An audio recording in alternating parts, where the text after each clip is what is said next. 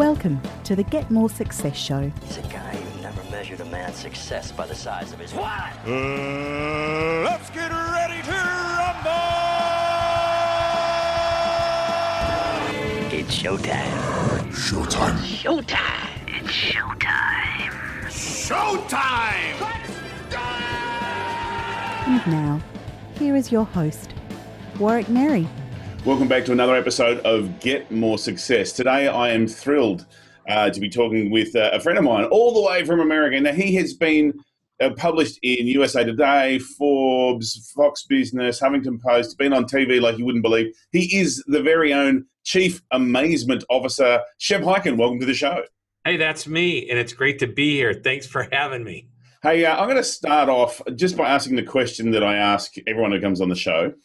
How do you define success, whether it be personal or professional, or maybe there's a different definition, but how do you define success? By height. No. I think success is really defined by fulfillment. And fulfillment, now, that's another story. Fulfillment in business, I sometimes define it as numbers, the dollars that we bring in, number of speaking engagements. So there's different metrics, if you will, to define business success. Again, personal success, I go back to fulfillment. Am I happy? One of I guess I am a guy that writes down my goals. I go back to them and look at them quite often. And I have 5 main goals, lifetime goals, if you will. I don't know if you want to call them goals, but they're aspirations. And I want to live 1,000 years, which means I want to not necessarily live to be 1,000 years old, but I want to have the experiences of somebody that's lived just a full life.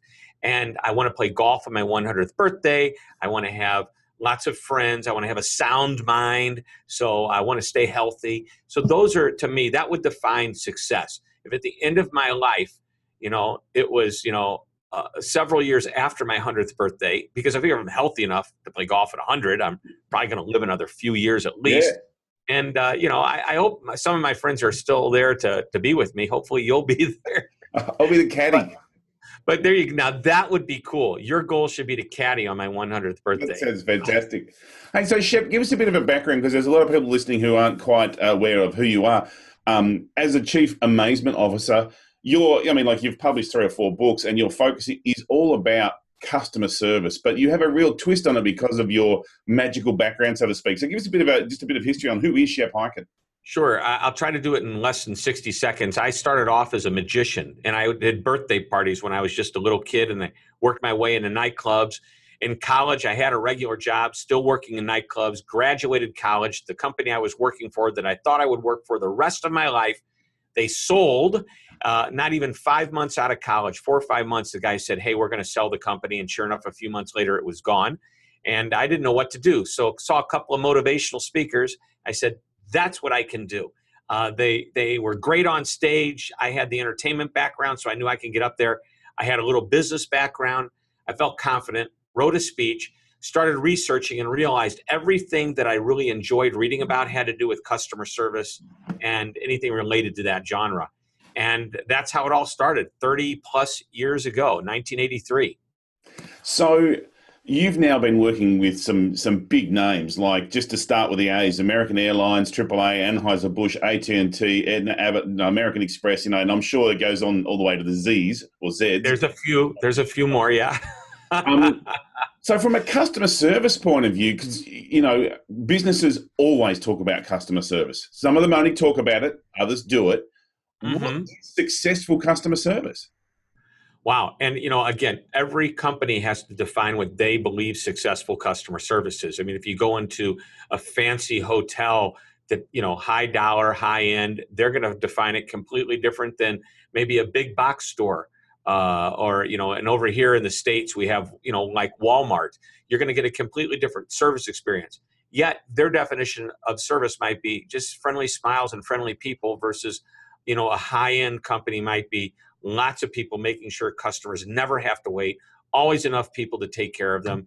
Of course, you pay for that service too. Mm-hmm. So I would say this, the customer defines what the success is of the company. The company can only hope to deliver on what they promise to that customer. So with these companies who are trying to deliver this great service, and by the way, I once heard one of the hardest industries to give good service in would be like a 3-star hotel or 3-star motel. 3-star hotel. Because it's like we don't want to give 5-star service because we're only a 3-star hotel. So it's that, how do you balance that? But the question I have for you is, what are the biggest barriers in giving that customer service? What do they need to do to get there? Well, I want to hit that question, but I want to go back to your 3-star comment. I once stayed at a very low-end, inexpensive hotel. Basically, it's a Comfort Inn, and I'm not sure they have Comfort Inns over where you are, but that's a chain of relatively low-priced hotels. I'm going to say my room rate that night might have been $59 US. Doesn't sound like much, does it? Yet when I walked in, the person greeting me was so friendly. And then she says, I know we don't have any fancy mints on the pillow, but here's what we do have. And she pulls out a basket filled with jumbo-sized candy bars. And so I took a Snickers, and that Snickers at the store cost $2. And I'm thinking to myself, they just spent like 4% of the cost of me staying there on a candy bar for me to have, And I thought, wow, that's pretty good. And of course you get into the room and, you got carpet and, it's probably old. It's not fluffy. The towels aren't as thick as the Ritz-Carlton or the Four Seasons, but you know what?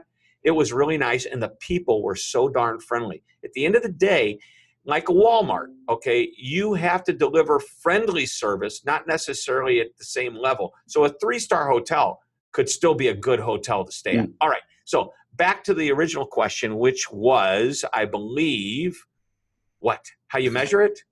So what are the barriers in giving good service or successful service? Sure. I think there's a couple of barriers. Number one is leadership. Leadership is definitely an impediment to good service if they haven't defined it properly and leadership doesn't live and fulfill what the service mantra is. In other words, you can't tell people to do one thing and expect, if you're not behaving a certain way, for them to go out and do it. Walt Disney was a great example of a person that walked the talk, so to speak. He called it stooping to excellence. He would walk through his theme park and see a piece of paper on the ground. He'd pick it up and throw it away because he knew that if he walked by that piece of paper, he gave permission to everyone else to walk by it. So leadership has to define it. They have to act it and demonstrate it. The second barrier is the people that work at the company. So the right people have to be hired, and most importantly, even if they are the right people, they have to be trained properly. And I think that's where some companies work really hard to get the right people and then drop it there and don't do the proper training. Sure, we did onboarding training and we gave them customer service as part of that.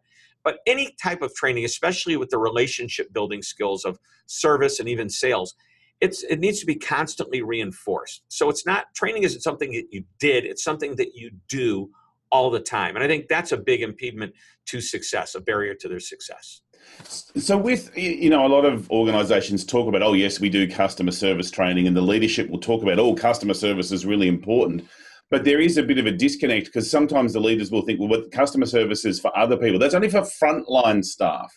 Yeah. What are your thoughts on internal customer service? So first of all, internal customer service is probably what got me where I am today, because back in the early 80s, when I was starting to develop customer service and service became hot and many speakers started to do this topic, I said, what could differentiate myself?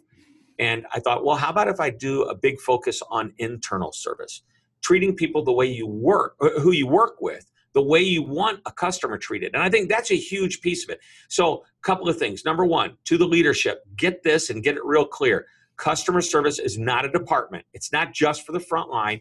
It is for everyone. It is a philosophy, and it's the philosophy of your brand, and that means everyone has to stay on board. And that means the people in the warehouse or the accounting department who never ever talk to a customer to the front line, from the CEO to the most recently hired person.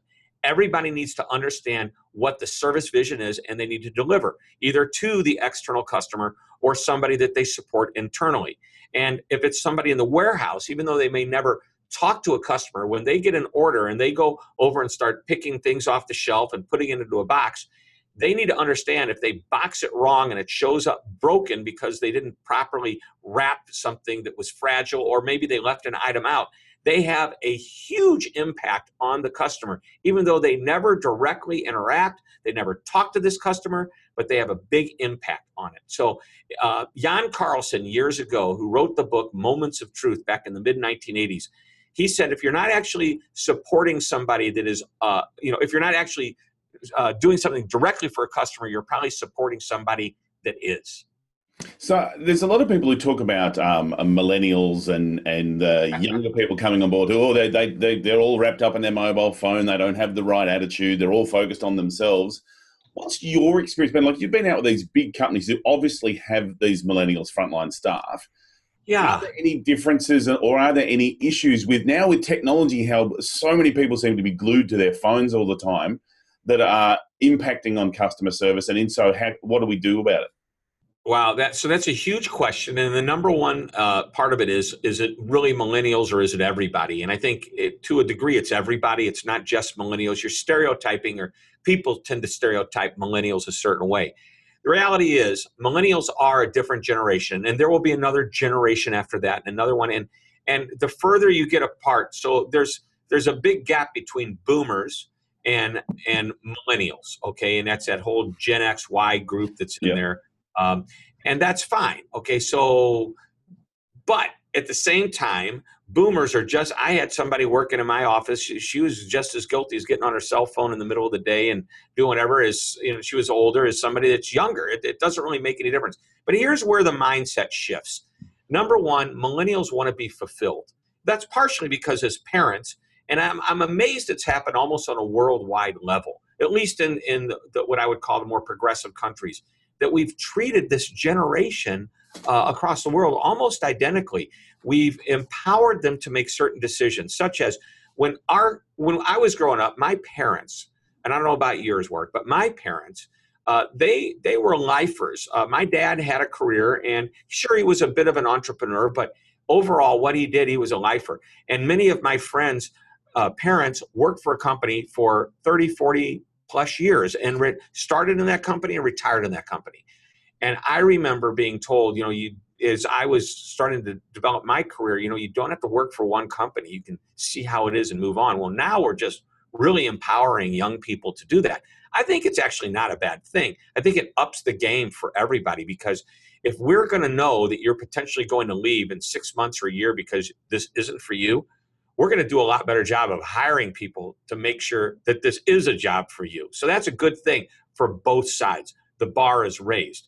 And I don't think it looks very good if somebody shows up 5 years into their business career and has 12 jobs. Oh, I was just finding out what I like to do. Well, am I going to be the next victim of that little way of thinking?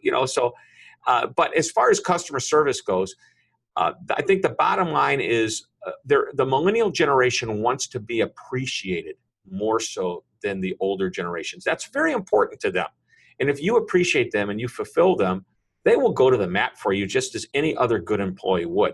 They just have a little bit of a different need. As far as being connected, this is how they grew up. I don't know about you, but because I think you're in your mid-30s? Late 40s, but thanks for being so kind. Just trying to be nice. Okay. But I know when I was a kid, there were 4 television channels. Now there's 400 television channels. The phone was something we dialed. Okay. I just today received phone books that were delivered to my office. And I thought, what are these doing here? I guess this is what happened when the computer crashes and Google goes down. Yeah. I don't know. It's like my backup plan. Or I need to start a fire later on in my fireplace. Something to prompt your computer monitor up with. Yeah. So the thing is that there's still the way we do business is so much different today with technology. The kids were born and are born today with phones practically in their hands. Don't expect to tell them to put it away from them when it's just as important as wearing underwear to them. Yeah. And I think that's the thing, is that we have to adapt, or we have to adapt our processes and the way we operate to a life for them, whereas, as you say, there's some of my clients, they're like, oh, we have a no mobile phones at work policy. And it just creates this loathing of work from the younger generation because they feel disconnected for the 8 hours that they're there. Right. I mean, we have a policy here. It's like, if you're going to use technology, it's for business purposes. Hey, You're going to take lunch. And by the way, at lunch, if you want to jump on your computer and check out Facebook, I don't care. I just don't want to walk in the middle of the afternoon when you're supposed to be working on something else and see you real quickly turn off the page that had your Facebook that you were working. That would really bother me. But I recognize today, same thing with phones. Hey, your phone's there. If somebody needs you and it's important, take the call. Okay. But you know what? If you're talking to your friends, your family, your sister, your brother, just checking in the middle of the day on the time that we're paying you, you need to give us a little bit more respect. So here's my thing. I'm fairly flexible, but because there's other employees, we have to make sure there's a standard that's set. And if somebody's allowed to break the standard, then everybody else will relax their standards as well. So, everybody knows when the line is being crossed. I think they're smart enough to know that. If they feel at all guilty, and they feel like they have to put it away when the boss comes by, they've probably crossed the line. Yeah. So that's a really good question. You're the customer service expert. You're helping some of these other massive names on giving good customer service. So what about the hiking business? Like how, because you've got to sort of you've got to be better than everybody else. What are some of the key things that you do to be able to provide that level of service? Right, I beat them until no, I don't. Rule with an iron fist. Until your morale gets better. Okay, yep. So what do we do? Well, first of all, I have a mantra. It's 3 words, and you probably know what it is. It's at the end of all my emails. Always be amazing. It's on my business cards. It's what I tell all my clients. It's what I tell my clients they're going to experience, a level of amazing service. We practice what we preach. And we're going to teach you to deliver amazing service to the people that you work with or do business with.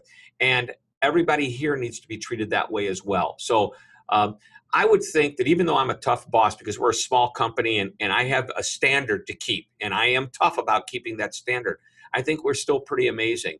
An employee that just recently left me, sweet as can be, you met her at the conference, most likely.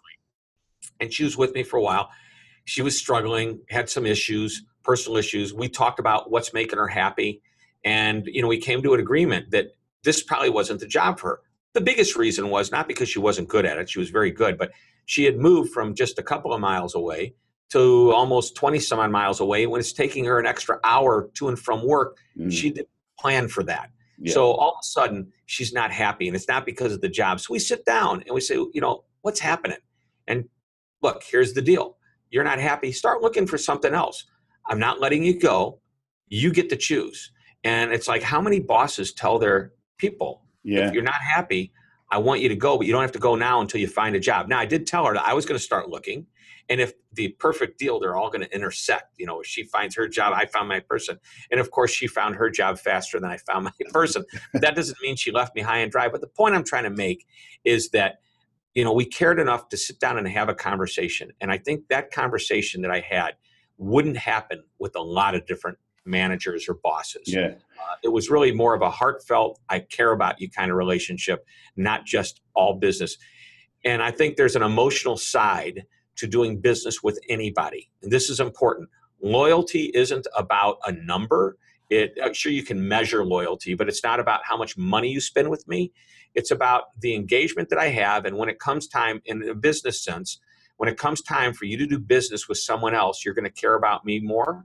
You're going to do more business with me. You might even give me a shot before you decide to move your business elsewhere because you feel I deserve it because of this emotional connection, a relationship that we have. So, and I always tell my clients, if you really want to look at it transactionally, which I don't like to look at, just look at it as a next time, every time transaction. What am I doing right now to make sure that the interaction, that's a better word, the interaction that I'm having with you is going to make you want to do business with me the next time you need what it is that I sell.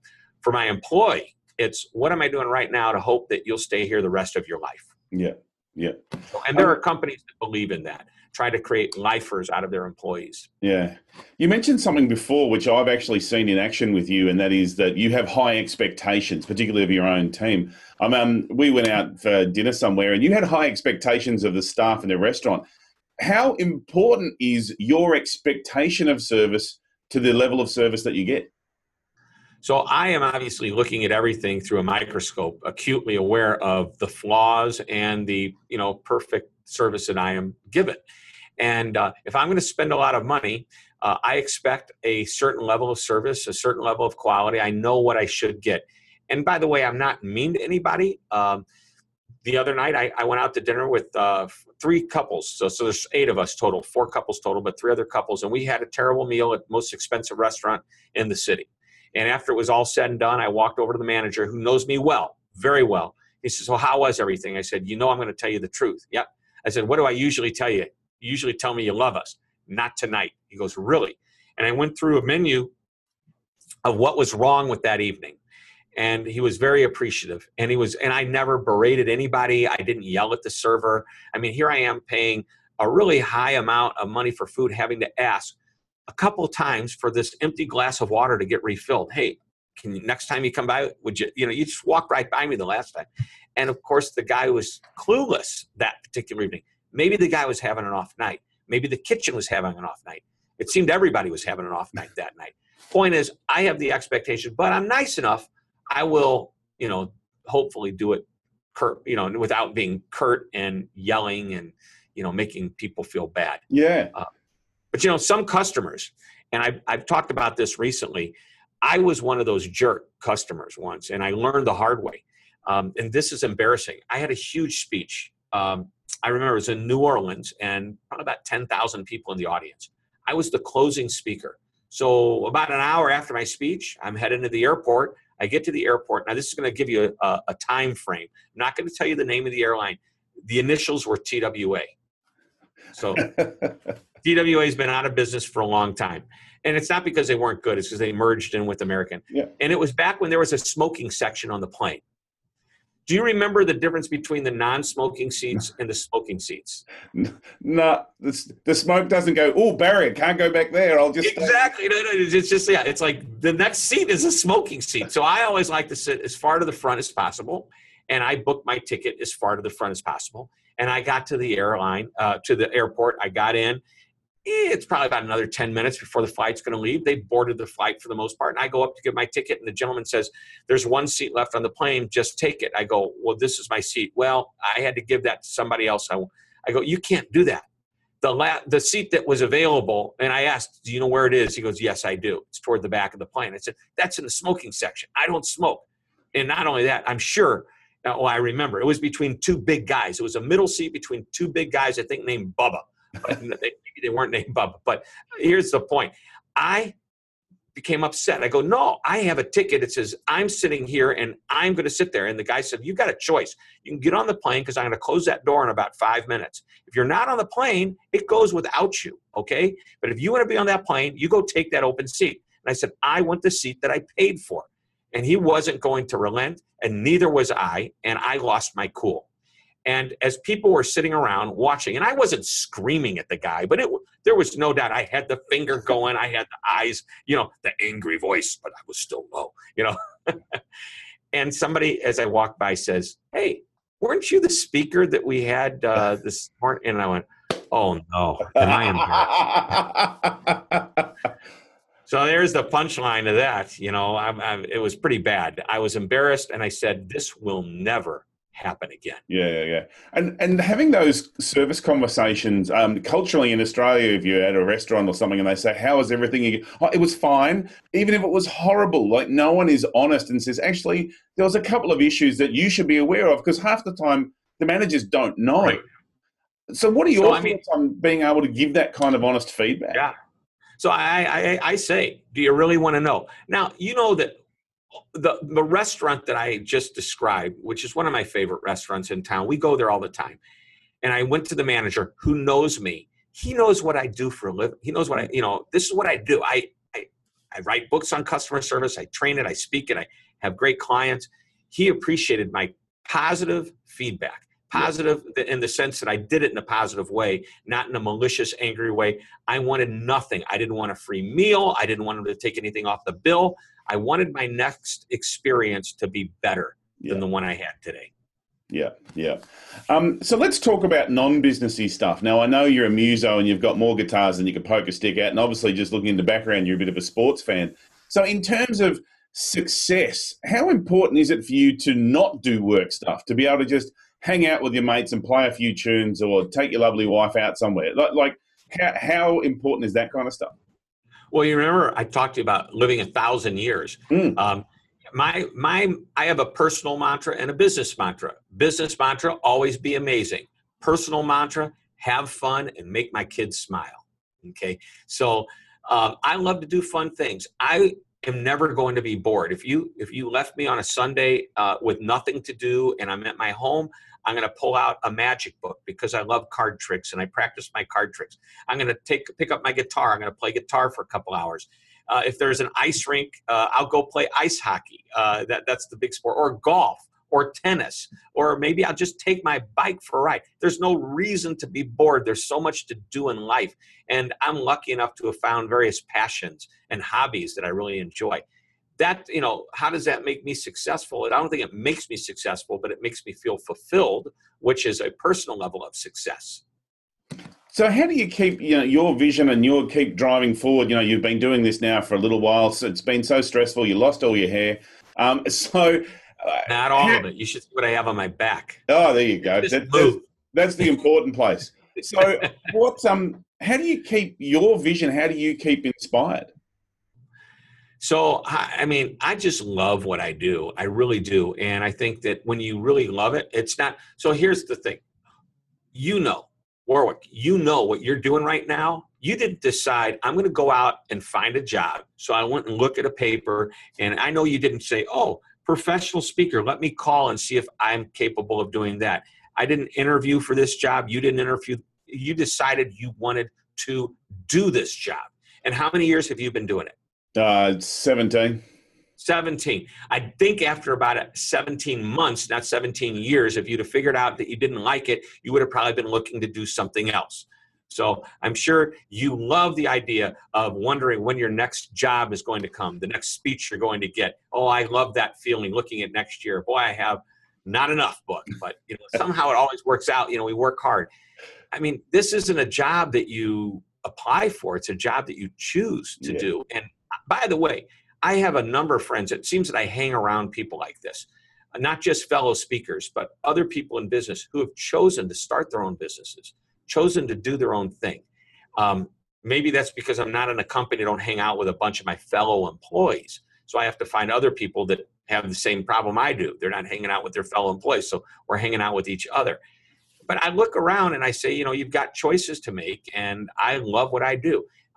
There are people, many of my friends who do have jobs working for other companies who interviewed and got the job, are very fulfilled and very happy because they work for great companies. But I think as I look at some of my friends, a guy who worked on cars his entire life and ends up in the car business, owning, a car dealership. Well, what was that about? He loves it. That's why he did it. All right. So you've been doing this for a while now. You've developed a really great reputation. Looking back, what are some of the things for other people who are starting out on their journey or maybe not as progressed as far? What are maybe 2 or 3 things that you wish you'd known earlier? And it's probably not going to be magic tricks because you were starting those since about age 4. So what are a couple of things that you wish you'd known earlier to help accelerate that success journey? Wow. So I think the thing is, things have evolved. What I wish I would have had earlier is different than what I wish I would have known earlier, because I came into this thing with a tremendous work ethic. Even though I was pretty much less than a year out of college, I had a great work ethic. I knew what working hard was all about, and I enjoyed what I did. I would say what I wish I would have had back then was the internet and a website and the ability to distribute content at the level that I do today. Okay? Because I would be, I don't know how much further along than, because half of my career, there was no internet website. There was no content marketing. There was none of that. And that's what's making my phone ring today. And that's what's giving me the reputation that I have in business. So I think what would I have done differently? I think I would have written a book a little bit earlier. I waited about 6 years to write the book. And I know there's a lot of people listening to this that aren't in the speaking business and think, well, why would I write a book? I'm in the insurance business. Okay, well, that's a great reason to write a book. I have a friend of mine in the mortgage business, and he and I talked about how powerful a book could be. And he goes, well, what would it do for me? I said, you should write a book so people know how to get the best rates and how to deal with the mortgage company. And when you give this book away and they read this and they see you're the author, they're going to want to do business with you and not your competition. thinking of it as a fancy brochure or an expensive business card. And all of a sudden he goes, wow, great idea. He goes out, he writes a book, he makes, prints up 20,000 copies, self-published, but it looks beautiful, looks great. He's giving it away, very well recognized in his business. It has nothing to do with the speaking industry or consulting industry. I have a friend of mine who's in the IT industry. He actually document imaging. That's an exciting thing to do, isn't it? Let's make a copy of this, okay? And he sells copy machines and things. So he actually sat down with his team and decided to write a book on how to choose the best of whatever the document imaging, software, hardware, whatever. And he's become an industry expert as a result of that. Yeah. So that's a long version of saying, write a book. 3 words, write a book. All right. I'm crystal clear on that now. Get that book written. Shep, thank you so much for your time today. It's been brilliant to just chat with you and find out some of the secrets of your success. If people want to get in touch and find out more and get access to some of this content that you generate so much of, what's the best way to get in touch? Just go to my website, Hyken.com, Hyken. And if you Google me, Shep Hyken, there aren't many other Sheps in the world, but there's definitely only one Shep Hyken. So you'll find that. Thank you so much for your time, Shep. It's been brilliant chatting to you. My pleasure. Thanks for having me on the show. You've been watching and listening to the Get More Success Show with Warwick Merry from WarwickMerry.com. Looking forward to having you back here next time. Thanks for listening to the Get More Success Show with Warwick Merry. Continue the conversation with other successful people over at getmoresuccess.com. That's where you'll find all the show notes as well as a link to our Facebook group that we'd love for you to join. GetMoreSuccess.com is also where you'll find all the information you need to connect with me, your host, Warwick Merry. Thanks for listening, and we hope you can get more success.